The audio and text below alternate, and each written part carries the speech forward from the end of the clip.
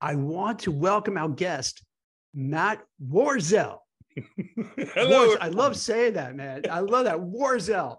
Yeah. It sounds really manly, really, really tough, really strong, right? I love it. That's my Slovakian roots. Exactly. Oh, is that what it is? Is that where you're from? Well, and it's funny. I just found this out within the last 10 years anyway, too, because we had some catching up to do on our lineage. But yeah, they're Slovakia. We thought we were Hungary, I guess, or Polish my whole life. And then we kind of figured it out once all the technology started coming in with the online stuff. So turned out I was Slovakian. And then my mom's Sicilian. So interesting combination. Yeah. It's real cut and dry. I'm not like my wife with 15 different countries going on. That's so interesting. Same thing with my wife. Like she has like 10 different, countries that, she's from, a little bit here, a little bit here. Yeah. And me, no, just like really one spot. That's really it for the most part. It's really easy when you're collecting like cultural things. You're like, oh, I just grab like a shirt here, shirt there. I don't have to worry about, spending too much out there. So for this show, we're going to do something a little different. Usually we start out with somebody who kind of will share, what they do and all that. But with Matt, we've talked about before we started that, hey, it'd be pretty neat for a guy who started a career coaching business, about 10, 15, how many years ago? So it was 2009 when I officially took off the recruiter hat. So what is that? That's like 100 years ago, right? Yeah, right. Like, I mean, feels like it. It's like, right. Does it do, right? You hear 2009, you feel like oh my God, it's so far away. So you started right in the financial crisis. And what we want to talk about today a little bit to start with is a little behind the scenes, because you always hear afterwards, after a company started and the results, but oftentimes you don't know what happened to make it happen. So can you share a little bit what made you start and to become a career coach? How did it work? How did you get your first clients? How did you make money? So this is kind of an inside scoop for what really goes on. And it's funny, I was a bit of the Wild West starting a company, but all right. So my idea is right now we're fading in and it's like a History Channel documentary and we show me back then played by someone awesome. And you got, Liv Schreiber's narration coming through. No, I thank you for this. It's fun to kind of talk about yourself, right? So I usually am just regurgitating advice on a lot of podcasts. So this is nice to explore the, go under the hood, so to speak. So I started off literally right out of school in sales. I went to John Carroll University in Cleveland, Ohio, home of only Don Shula and Tim Russert and no one else. And I didn't know what the hell I was doing. And so I got into paper sales, got laid off because that was kind of like when the office started and everyone kind of saw paper was dying. And so I was distraught because like that was like my first job out of school. I was actually having an income and all those things. So I had a friend's like, yeah, you should get in recruiting. And I was like, I have no idea what that is. And she's like, yeah, Aerotech is hiring. And this was in Cleveland. And the guy who started Aerotech, Steve Bisciotti, he owns the Ravens. And he made $1 billion with a couple of his buddies in the basement. And so I kind of like went on this interview, not even knowing, I didn't even look up research. I do everything like you're supposed to do. I didn't do any of it because you're out of school and you don't know any better. And so I just went in there cold and he's like, did you research? I'm like, yeah, I looked at you. And he's like, what'd you figure out? I was like, well, you guys are, you're in tech or whatever. So it was Aerotech. And they're like, no, we're staffing. Did you look up TECH or TEK? And I was like, TECH, like that worked because it was spelled TEK. So I somehow BS my way into that job, but I ended up doing well there and having fun. And hiring manager still, I'm friends with him. He's out of Charlotte. He just retired and he still goes, your interview still gives me nightmares.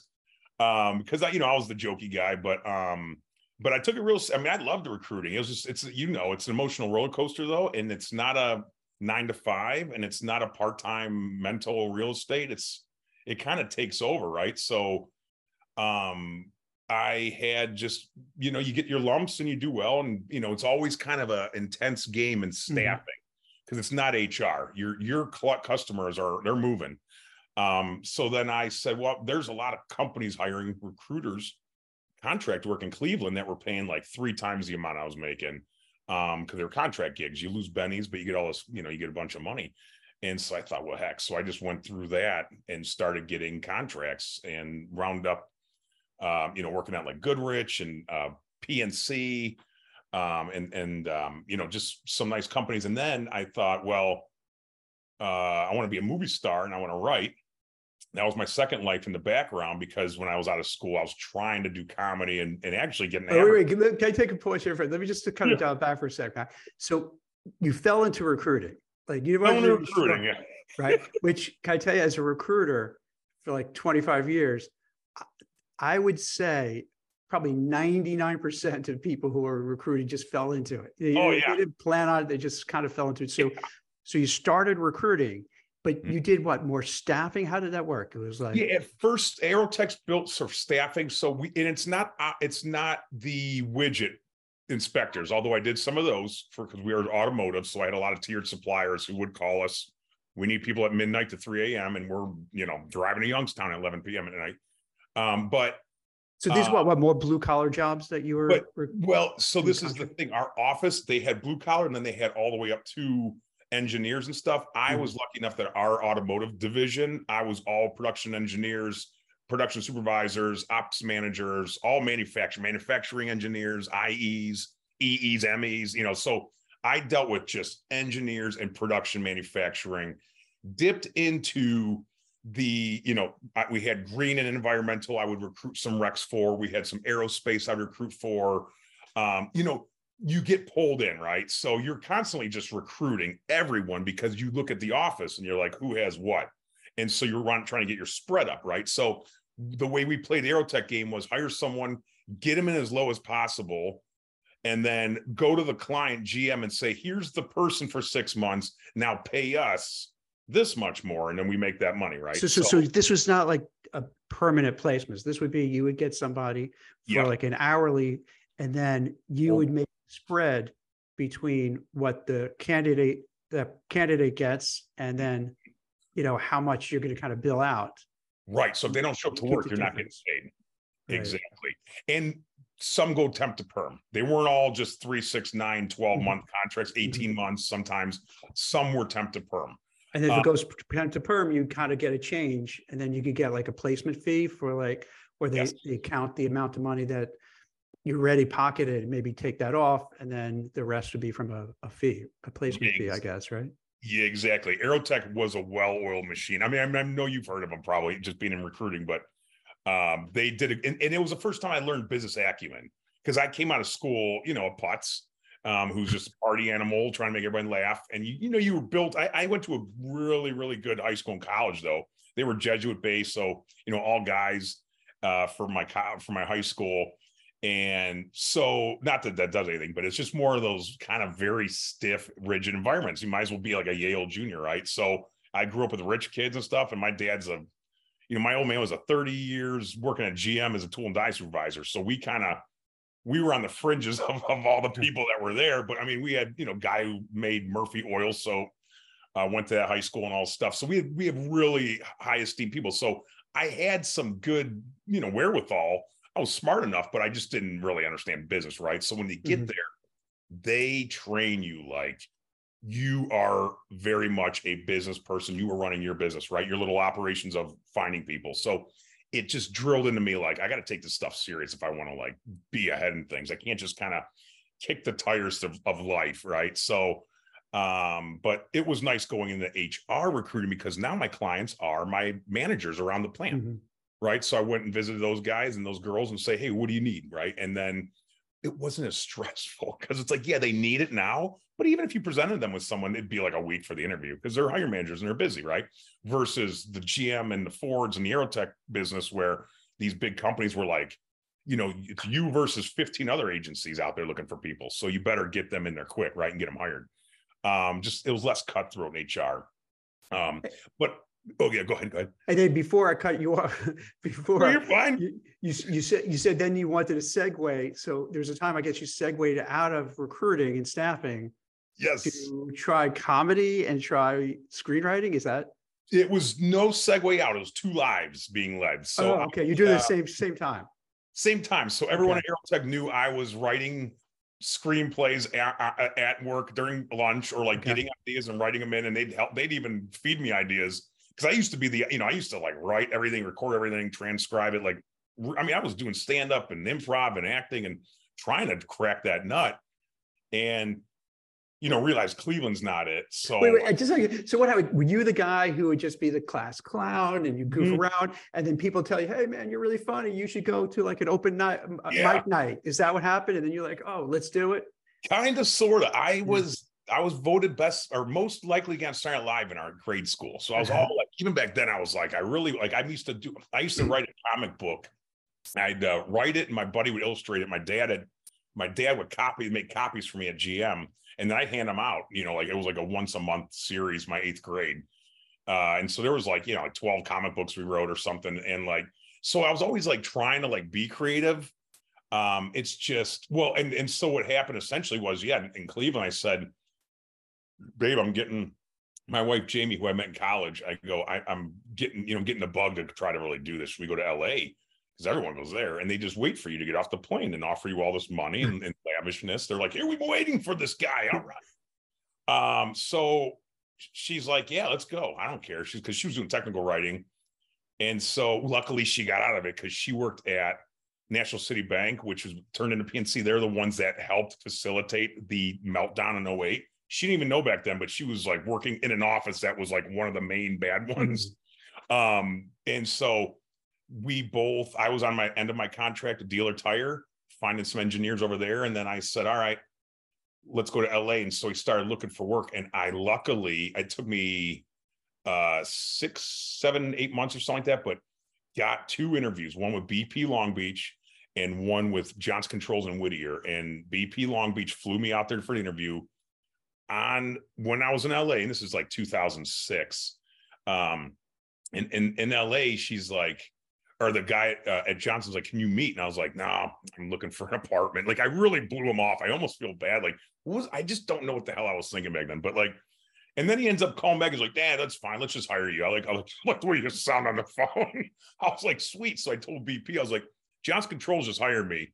What can you do? Because here's what they're offering, and they're giving me a relo." Because I told them about BP, they're offering me something. So I kind of worked the negotiation on a whim, man. It's just perfect timing, and managed to get an extra, 510 plus relo.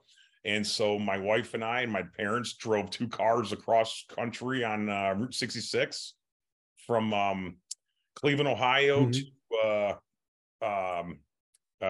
Burbank, California, and started our new life, and did Johnson Controls during the day, and did comedy at night and acting at night. And then when I had auditions, luckily at my work, I drove around LA, because I was doing recruiting, but also facilitating a new hires program, trying to get kids in the area from colleges into Johnson Controls. So I'd go out and give speeches and tell them all about our program. Well, I'd parlay days for auditions, right? So I go audition and then go to this college and then go back to the office. And so I'd drive around LA for 3 years, man. And it was rough. It was rough. And then the fallout came. We had no life. It was just work. I blew up to 350 pounds. We stopped going to church. I had no friends out there. All we had was just colleagues. And it was just like, the writing was on the wall. And so I kind of had a quasi breakdown. It was very weird. I had this like influx of anxiety, and I didn't really know how to handle it. So it broke me down. Took about 4 years to get through it, but it kicked me in the rear end though, to freaking start working out. I got on Weight Watchers and started my business, and like just kind of went from like, what am I going to do in my world? I just remember being on the bed in Burbank, like looking up, going, I don't know what the hell I'm going to do with my life. And it was scary, right? And so and at that point, all I did with acting was I got on iCarly. I got on iCarly on Nickelodeon, which was cool. And then I was like, all right, I'm done. So we relocated east. I had a best friend in Wilmington, North Carolina. My parents were an hour away near Myrtle. And he's like, come here. And I was like, whatever. I just got to get out of LA. We're losing money and I'm losing my mind. And so I'm like, and it's rough out there. I mean, it's a big city. For anyone who's lived out there understands what I'm talking about. And it's like, I won't go into too much more. So when we get out east, and at that point, well, no, I should say this. Before I left, I did start MJW, my company, in 2009. So I started recruiting though. I was recruiting only. I wasn't really writing resumes. I was just like, I'll just go be a freelance recruiter while I'm looking for recruiting work, and just kept that going. And I got a couple clients on a whim for resume writing. And I can't remember how. I think it was just talking or whatever, but I was like, oh, this could be a thing. I've been doing resumes in the background automatically for clients all my life, right? I didn't really think it was a business. And so then I started just doing the bare bones minimum when you're starting a business. How do you start a business? And we had internet, so luckily. But back then it was like, get on every Yellow Pages, get on MySpace. I don't even know if LinkedIn, I might've been on LinkedIn. I don't know, maybe. But it was like, you really just were finding your own ways of marketing and doing everything that was available. And it wasn't as big, massive as it is today, right? So there was a little bit more control. And then when it came to like putting the bones together and stuff, it was literally a trial by fire, go as you go. First year of business, I mean, I made like $1,000. And then the second year, it was like, whatever, it kind of was incrementally getting better. And as that happened, I took it more serious, right? It wasn't such a, hey, I'll do your resume. You ain't gonna spend that much. I mean, I used to charge, I think it was like my first resumes were $65 or something. And, and now they're $800, but it's because, I've been doing it for 20 years. My science is a lot better than it was, but you're just doing the best you can as a solopreneur, trying to provide value for people and quality work for the pricing point you're offering, right? And so I found it just that I'm doing good work for people, but is this what I want to do still? I want to still write and act. And so these two lives in Wilmington, North Carolina just lived together, and they still do. It's just the acting thing is only acting. I don't write anymore. I don't stand up or any of that stuff. I made a feature film. We guerrilla styled it. It got distribution. I got lucky. I mean, it was a lot of hard work, hours and hours and thousands of dollars, but I did get it done. You can rent it. And after that, I did some theater work, and meanwhile, just auditioned. So, but I just canceled all of it, but auditioning. I told my agent, I'm like, I'm just get me auditions from now on. And that's all I'm going to really do. So that's fizzled a little. It's fun. But I stuck with it the last, like really, really hard up until we got the house, 2015. When I got the house, I thought, this is it. Now I have a big responsibility. So that's kind of when I started becoming a more of a business versus a solopreneur kind of thing, right? And took it more serious. But yeah, for those first 6 years, recruited for a couple of years while coaching and writing, and then it kind of just fizzled out recruiting because it's a full-time job. So then went into just coaching and resume writing since probably 2012. And then, just the thing with trying to identify what I did and what action steps to like build a business, it's complicated because as you know, when you're building a business, you may look at legal stuff one day and your research drains, puts you in this hole. And then all of a sudden you're implementing a few things from that research. And then there's the accounting research day or the marketing and sales. So there's always things coming in that you're either implementing, trying, or just not doing, right? So for me, it was very much a get by as lean as I can without spending money. And to this day, I tell my wife, that's one of my biggest regrets in life is not putting more money into my business back then and taking it more serious. And trying to kind of be the star still, right? It was such a waste of time. And my friends are like, yeah, but you're in Outer Banks and you're in Bad Moms Christmas. And, I've been in like 15 movies, but it's like, yeah, it's fun. I get a little bit of money, residuals from the mailbox money, but I mean, it's, nickel here, $5 there. It's not feeding me, but it's like, yeah, and it's cool. I got to work with some cool people. I met Bette Miller. I worked with her and Billy Crystal and Russell Crowe and Ryan Gosling, the guy who was just in Barbie. I worked with that guy. In fact, that was the coolest thing I ever did was working with him, just purely based off the situation. But yeah, it's just, I just wish someone would just said, don't try to do acting. It's like a damn near impossible nut to crack. You ain't never going to do it. Focus on making money. Go into real estate. Go make money. So when you're 42, you don't have to work so hard. So when did you make that crossover to say, all right, I'm just going to really hunker down. Now I'm going to focus on being a career coach, resume writer, and that's it. I'm all in on that. That was 2012, but then 2012 was just that for the coaching side of my business, right? Like I dropped recruiting, and then 2015 is where I kind of faded off from the acting and that entertainment business. So I would say since 15, so a good 8 years now, all in. I started scaling in terms of like my automation stuff, and like not scaling in terms of building my support system, although I do have a decent support system, but it's like, I mean, like in terms of like trying to automate and kind of scale in terms of like get the business kind of doing its own thing, right? A lot. And then I've got my marketing and sales strategies and just my really nice day-to-day processes. One thing I will say I wish I would have done was document half the stuff as I'm going through, because now I'm on the back end trying to document some of this, and I'm like, what the hell am I doing here again? Because you might not visit a certain process for a couple of weeks or at a time, and you just gotta kind of think through it, and you're like, man, how do I train someone else to do this? So kind of that, and that's my goal, is eventually get like an operator to help, right? So I don't have to do as much emails and just focus on the deliverables and sales calls, right? Kind of the storefront stuff. But I'll get there. I just don't, like me again, it's hard to trust people once you start going, here, you take over communications for my business, my storefront. It's like, man, because I know how to say stuff, right? I know exactly what I'm doing. So I'm trying to figure out how to do that handoff in the next couple of years. So how did you start building? How did you start getting clients? Word of mouth was helpful. Putting yourself out there. I did everything and anything that you could see as a gimmick. So, I did Valpak, which I actually did recently, again, just something fun. But it doesn't work. It's $500 or something, but it was like, all right, I'll try some stuff. So pretty much trial and error.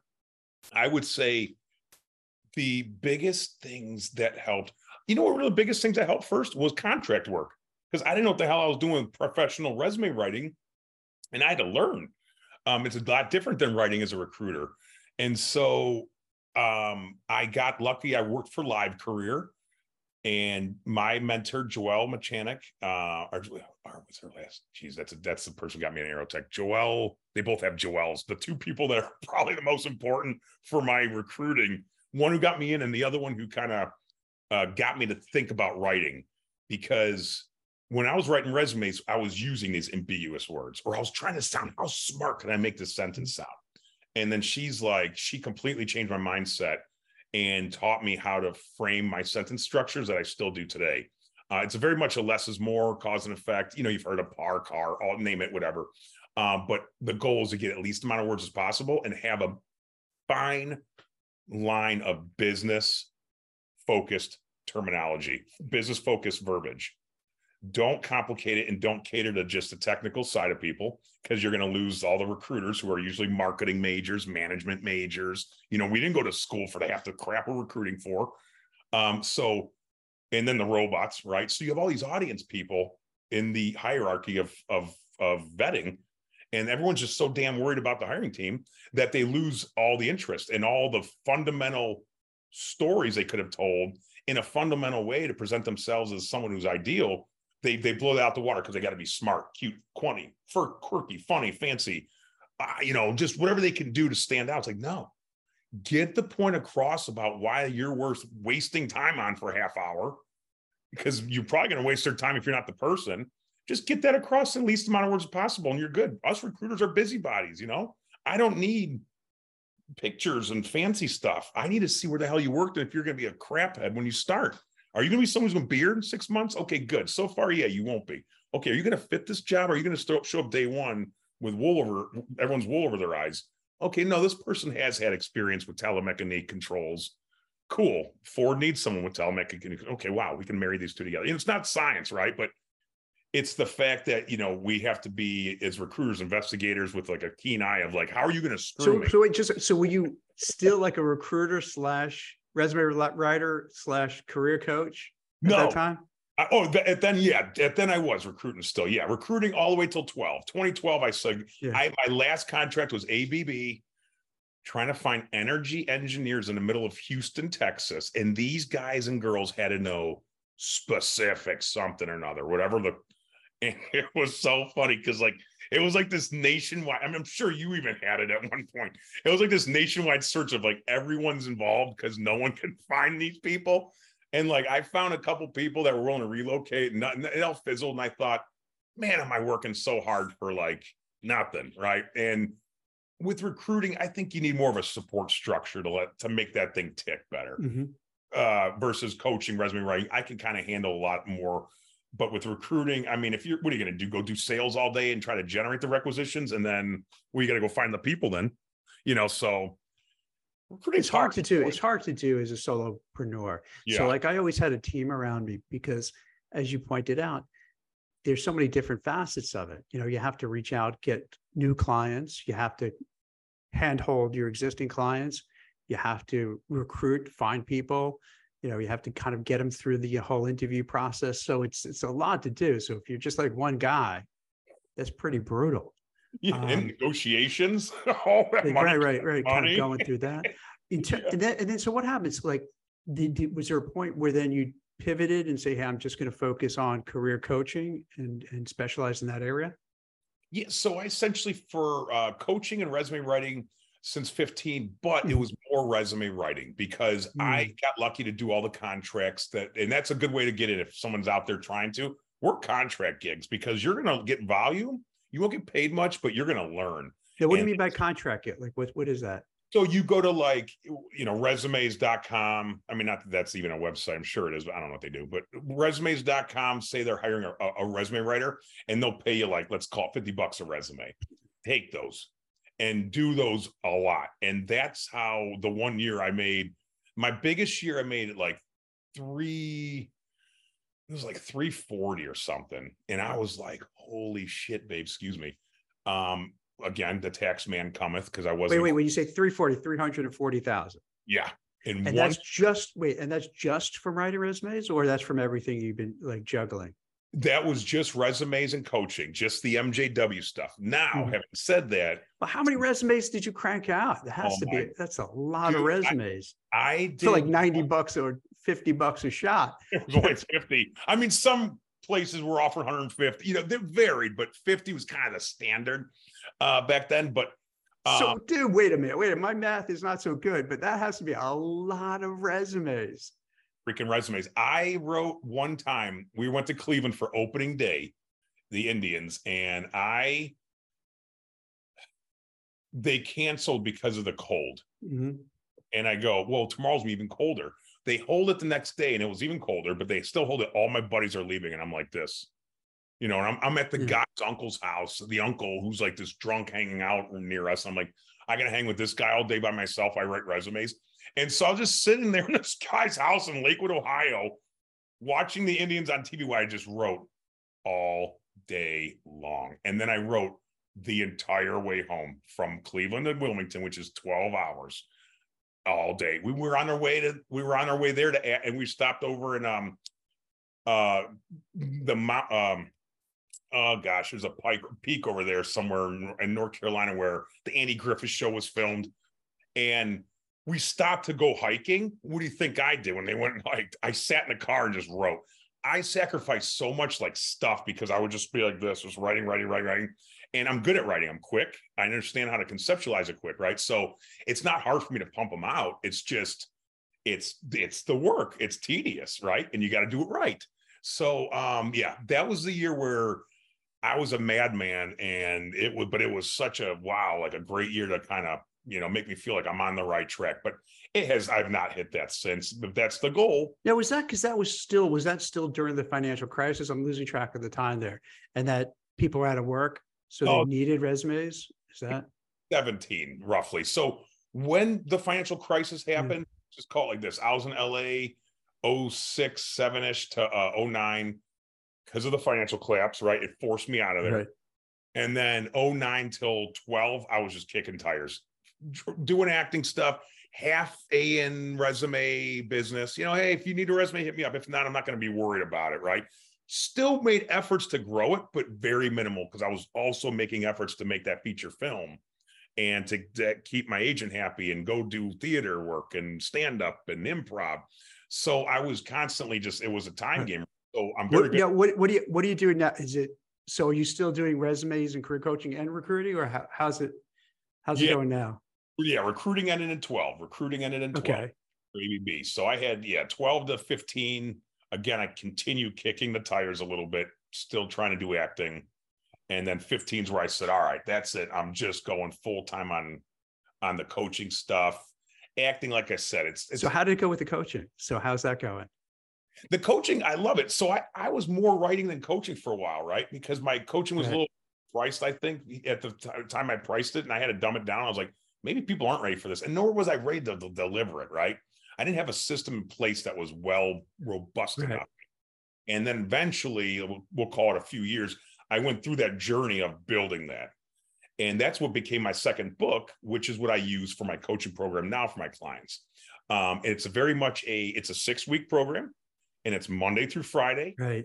And every day you have stuff to do. And it's me guiding you every day of to-dos.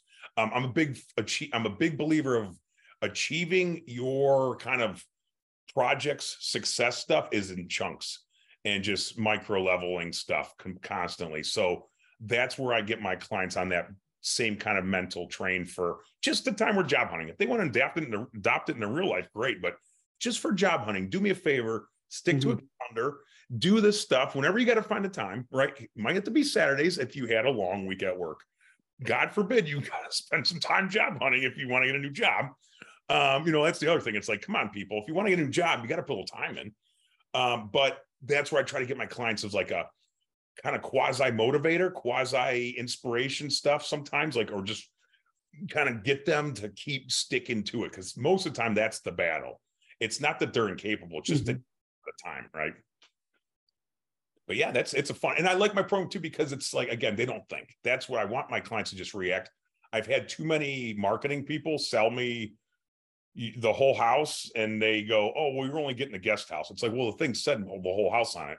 And so I've had that too many times. Or they'll say, gee, here for 10 grand, we won't build the house, but I'll tell you what, I can tell you that what you could do is you put up 4 walls, you put a roof on it and some bricks underneath it, and it'll be pretty good. And then they walk away and you're like, thanks for that advice. I could have ChatGPT. So what do you see now especially with ChatGPT, where people feel, hey, I could just, go on Bard or go on, ChatGPT or Claude or whatever, and just find out this stuff myself. Is that impacting business? I'm sure it will. Thing with that stuff is, like, you don't see that. You don't feel that right now, though. It sounds like. Not for the writing. Now, again, the younger folks of the world, maybe, right? Early career folks, maybe they might be taking advantage of that a lot more, just having grown up a little bit more with that stuff. But I'm not too worried. I deliver expertise is what I'm not trying to just be a service provider. Hey, I'm not in this, hey, I'll be the necessary evil for you, like an accountant or lawyer. I just need this resume. Go away, Matt. I don't ever want to talk to you until I need it again, right? I'm fine with that too. We can have that relationship. But my goal is for us to, in the macro level thinking, my goal is that you create your own opportunities and you create your own journey of where you want to go with your career, and not rely on, gee, in June that month, or June of that year, all that was hiring was Pepsi. So I went to Pepsi, and now I'm here 15 years later. It's like, well, shit, if you hated Pepsi your whole life, why'd you go work there, right? Well, because that was the available job that month. So if we're living life by availability and opportunities just kind of like fumbling their way around, it's like, that's not very smart if you want to have some sort of happiness or some sort of fulfillment. Now, again, not everyone. Some people, like my brother, love just going to work. They don't talk to anybody. They go home. They get their check, right? But the people that really want to get ahead or do something, well, shit, let's grab control of this. And let's not make it a frazzled process of, in April, I got to get the resume, so in May, I'm getting a job. It's like, chill out, breathe, and let's do this right. It might take 6 months, but in the long run, you'll be happier in 6 years because you freaking were patient enough, right? And so that's my goal, is delivering expertise of like, let's do it together and let's build yourself a career that you're happy with, not one that you're just like dealing with, right? Because everyone knows when dad comes home angry because he hates his work. Well, shit, dad, do you want to do that the rest of your life, or do you want to change it up, man? And it's not that much money, $3,500. Oh my God, what? I pay more in landscaping every year. Not at me, but most people probably pay more in landscaping every year. So it's like, that's the thing, is like, spend money to make money. spend money to get ahead. It all works with everybody, right? So I appreciate you asking me about the coaching program, because that's kind of what I really prided myself on, last handful of years. It took me. Okay, can I make a suggestion? Yeah. Okay. Just from the little bit we're talking now, right? Yeah. Let me frame this. My takeaway from this conversation is that you're very gregarious. You're an extrovert. Yeah. You love interacting with people. You love talking with people. You love the banter. To me, it seems like maybe the resumes put aside, I think you have to find a way to use your interpersonal skills and your motivation and your upbeat personality to find ways to bring people in, and maybe even have like group coaching, maybe have some sort of meetups where you could, because it feels like you vibe when you have a lot of people around you, and you're the person who kind of gets the party started. Yeah, right. So I think, I don't mean to give you coaching advice because I'm not a career coach, but it seems from the outside perspective, it is always easy from the outside perspective because it's not you. When it's for you, it's always harder to be, kind of critical of what's going on. So have you considered maybe saying, hey, let me get this kind of group coaching, especially now that you could do it on Zoom, have these kind of group coaching where you can get a whole group of people together and you can just make it like a party where you're helping them. They're learning, they're understanding how to find a new job, how to succeed, how to move forward, how to negotiate a salary, how to do an elevator pitch, all that kind of good stuff, but in a really fun way, because a lot of this stuff isn't so fun doing it, it's work. I know. But have you ever thought of that? Because that would be working from your strengths. That would be working because, you're very verbal, you're very excited, you're very passionate, and that comes off. I appreciate that. I know I used to say, my joke was, there's always a party in my head, everyone's invited kind of thing. I forgot how it went, something like that. But my wife and I used to joke about that. But yeah, I mean, it's funny. That has been one of my kind of recurring iCal to-dos, and I've slowly been chipping away at it. See, but the thing is this too, and I don't mean to interrupt, but I think what happens, again, I'm just noticing that from like this, the conversation today. And that's, it's not fair to judge just or make decisions based on that. But it sounds like your brain is going way fast, and you're thinking of 10 different things at once. Yeah. And I don't know if maybe your wife is like the kind of person to say, wait, Matt, let's just, instead of like talking and think about acting and writing and comic books and this, let's just hone it down. Let's find one or two things you're really good at, and let's focus on that one or two things, and let's excel at that one or two things. And that's where we could hit it out of the ballpark. That's where we can make a lot of money and make a big difference and help a lot of people's lives. It's true. The riches are in the niches, they say. And yeah, that's been a struggle trying to figure out how to niche down into certain audiences. But yeah. All right, so let's do it. Let's do this. Let's do this live, right? So what niche do you feel that would resonate, that people would be interested in to help? Like what kind of people? It sounds like you had a whole bunch of different recruiting, contract, staffing kind of roles in different industries. Were there any specific industries that you're passionate about, or you just really like the people who work there? Yeah, see, that's kind of the catch-22. The industries I like aren't going to pay me. It's like production supervisors usually aren't going to pay me to do like like a necessary. So who are the ones who would come in who pay? Who are the ones who like would say, hey, I'll pony up what, 100, 200, 300 an hour? Like what's the Yeah. And it's like, so like usually directors, like you get senior contributors would probably be the bottom, right? Senior contributors, like, people been doing like, engineers for 20 years. They just don't want to go and manage people or something. Or all the way up to, and I've helped C-suite, but I don't know if I want to per se market to them. I'd rather kind of stick right at that director. So that's kind of it. Senior contributor, director. I'm fine with any industry, although just again, growing up in automotive, it's always had a special place in my heart. And I just love inside automotive facilities. So let's do this. So you like the automotive space, right? Now, where you are And it doesn't have to be like where you are because everything is remote. So it doesn't have to be like, oh, I have to just depend on people. And you said you're now, wait, you're in North Carolina or you're in Delaware? I lost track there a little bit. Oh, no, you're fine. I'm in North Carolina. Okay. So you have North Carolina but there are a lot of car places there, right? Because like, didn't Japan put a lot of their, order making in North Carolina or no? So I want to say there's a Toyota because my wife worked at it the one time for their makeup, and she got to do their corporate training videos there. And she said it was really neat. But but it's like Charlotte, Greensboro, Raleigh, bigger cities, which are all over 2 hours. We're by Myrtle. We're like a coastal. What kind of automotive places have challenges that maybe people either A, are losing their job and then need help, or B, maybe there's a lot of growth and they want to see how can I maybe get a better job, or how can I advance within the organization? Right. Are there different automotive companies that you could think of that would be fertile hunting grounds to get them as clients? Not off the top of my head for nearby. And again, that's the other thing is like when I've done that before, where I've niche marketed, it doesn't do anything for me. It's like, because I've altered before. Entertainment business was one of them. I've attacked the entertainment business people. I did get a couple clients out of that, but it's like the amount of resources you put into those email campaigns, we'll just call it, or whatever I'm doing, and money.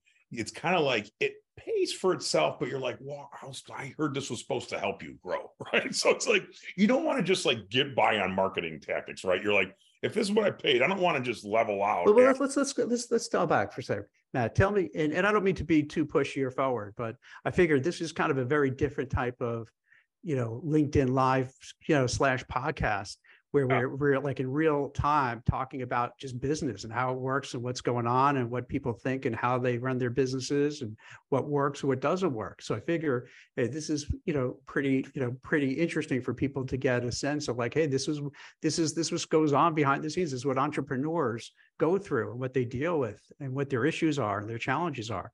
So let's say you would pick out, Tesla. And now you have these self-driving cars that have become really popular, like Cruise and Waymo or something like that. And there's probably a lot of opportunities in some of these places because some are going well and then some they're laying off people. So, and you do like the automotive shop and you do have that big personality. Yeah. Maybe that's something that could really focus on because you'd be happy because you like these kind of folks, because you like those businesses. And there's a lot going on in these spaces. I know. And it's like, it is always in the back of my mind, kind of niching down. My problem is, I like helping everyone, really. It's not so much like, even like some of my favorite clients are like accountants, which tell you it's not the most glamorous job, but like going back to the thing, like I used to host a live thing for clients every week. And the problem is only one lady would show up and it's the same lady. And so I was like, well, how much time do I want to go into promoting? So wait, so you would try stuff like that. And then instead, you got to get one person show up and it's like, this sucks. This is terrible. So I quit that. I did that probably, I don't know, maybe 3 months of shows. And then I was like, well, this is a waste of time. So much. When you say shows, well, it's like, this is different. This is not career stuff. This is shows you try to. Career stuff. It was like open Q&A where they can ask me anything. So you're making it a show, even though it was career. Yeah, it was kind of an interesting concept. I like that. Yeah, like a weekly show. Come on in. Right. They've asked me if you got an issue with your career, I'll answer anything I can on the spot. But then it was just me and the one gal.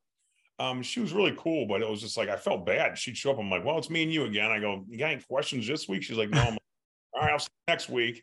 It got really depressing, and I just set it in my wheels. But what's cool is I used it to get my podcast reignited. So I kind of use those and just put them on Spotify, the audio, and then again, quit all that. And so right now, like I mentioned though, like I have it with my coach to do with this. It's like, the only problem is I'm kind of like, well, again, I don't want to be a live show of strangers. So it's got to be it's right. So I have to kind of figure out the logistics of it, but it is going to be something that will be here. I'm calling it the Job Sticker Tribe. because Job Stickers is like my website, is my gimmick website to kind of get you to MJW careers, because MJW is a handful. And so Job Stickers. And so I call it Job Sticker Nation. It's got an annual or monthly membership, $15.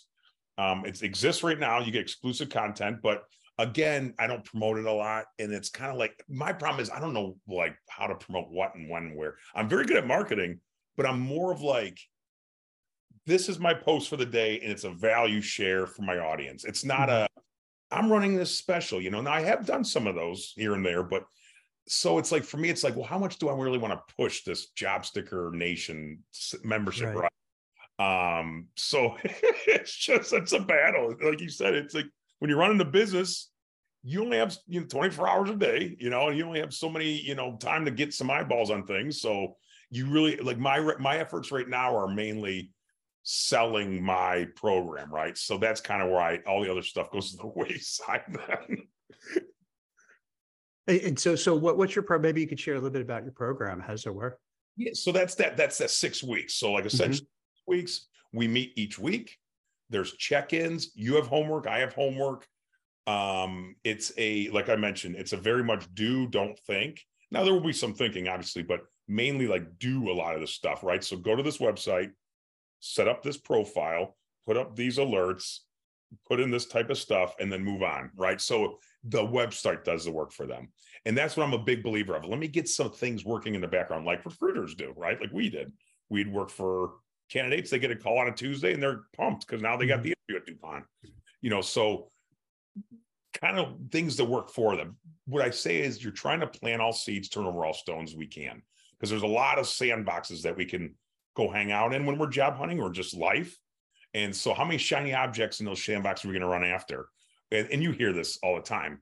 Don't run it like Threads. Like, do I need to be on Threads? I don't care about Threads. I'm done trying to keep up with this stuff, right? I just got on TikTok this past year, and that was enough. Although I am kind of having fun with it. I'm a little wacky on there. It's the only place I'm really wacky with my marketing, but it's just fun. But that's the thing is like, I'm just, you know what? I'm going to keep trying to really just promote my quality product in the sandboxes I know will have the eyeballs I need, right? So I don't know if TikTok maybe, but I know LinkedIn will. I know there's some people on LinkedIn that'll, want to see me. So why not spend more time on there versus, I don't know, X, Twitter. I got to be on Twitter now. Like, I don't care. I don't have time. I got to hang with my son. I don't have time to be on Twitter. So what kind of people are you seeing that come to you? Are they people in between jobs? Are they people who are trying to advance within their career and move up within the company? Are you seeing any trends? That's a great question. It's a combination, but I will say, let's call it pre-tech layoffs. Pre-tech layoffs, it was an enormous amount of career shifters, and it was purely, I think, based off of that excitement of the Great Resignation. I'm like, which one was this one? And so when that happened, I got an influx of like teachers going to corporate, accountants going to VIT. They want to get in the help desk, or whatever. I keep using accountants, but really extreme transitions. And I was like, wow, this is something. So, and I like that because for me when I work with someone who's lateral move, it's easier. There's not much pulling, right? But then when I get someone who's very much like, how are we going to do this? Because I don't want to do accounting anymore. I want to go be in AI. Cool. So let's start to build the Legos. Let's start to build the Lego path of your journey and how we're going to get there, right? What's upskilling do we got to do? Does it cost money? Some of it, or can we get it for free? Are there certifications you might need? Now we're talking a little more investment, right? So, and how are we going to pepper your marketing collateral with all this stuff? So there's a lot to it. And it's like, I like that I can just tell my clients, don't think, just hang out with me and we'll get through this together. Because, me and you, we see it from macro level and we see the steps, right? But we just got to make sure that they're not overwhelmed. So keep it very snail's pace up front. And that's what I do with all my clients. I don't come in like this with my clients. This is just fun. With them, it's, I got to figure out what puzzle I'm solving. So that's essentially what my program does, though, is lean on me and let's get going, and do things the right way instead of just, again, hanging out in different sandboxes. Or what I say is going and fishing in lakes that you're trying to catch bass in, but you're using northern pike lures, and it's not even the time of day to fish, right? So it's like, what are you even doing out right now? So we want to get people on the right lakes, using the right lures, catching the fish they're trying to catch. And it takes a little time to get there. There's a lot of obstacles in the way. And by obstacles, I mean, fodder from this content provider and videos over here and blogs over there and movies. And you heard this person on TikTok say you don't need references. And, I keep it very logical. Look, you need a reference sheet because someone's going to ask for it eventually, right? Just have it handy. Do I need a cover letter? I don't know. There's crazy hiring managers that want to see them. Do you want them to vet you or not? If if you don't care about them, then don't have a cover letter. But what the hell does it take 2 minutes? So that's where I get annoyed. It's like, just play the game and you'll be okay. This is just a job hunt. We're just meant to get over this so you can get going on your journey again. Well, that's great. So, Matt, for people who want to get in touch with you, what's the best way for them to find you?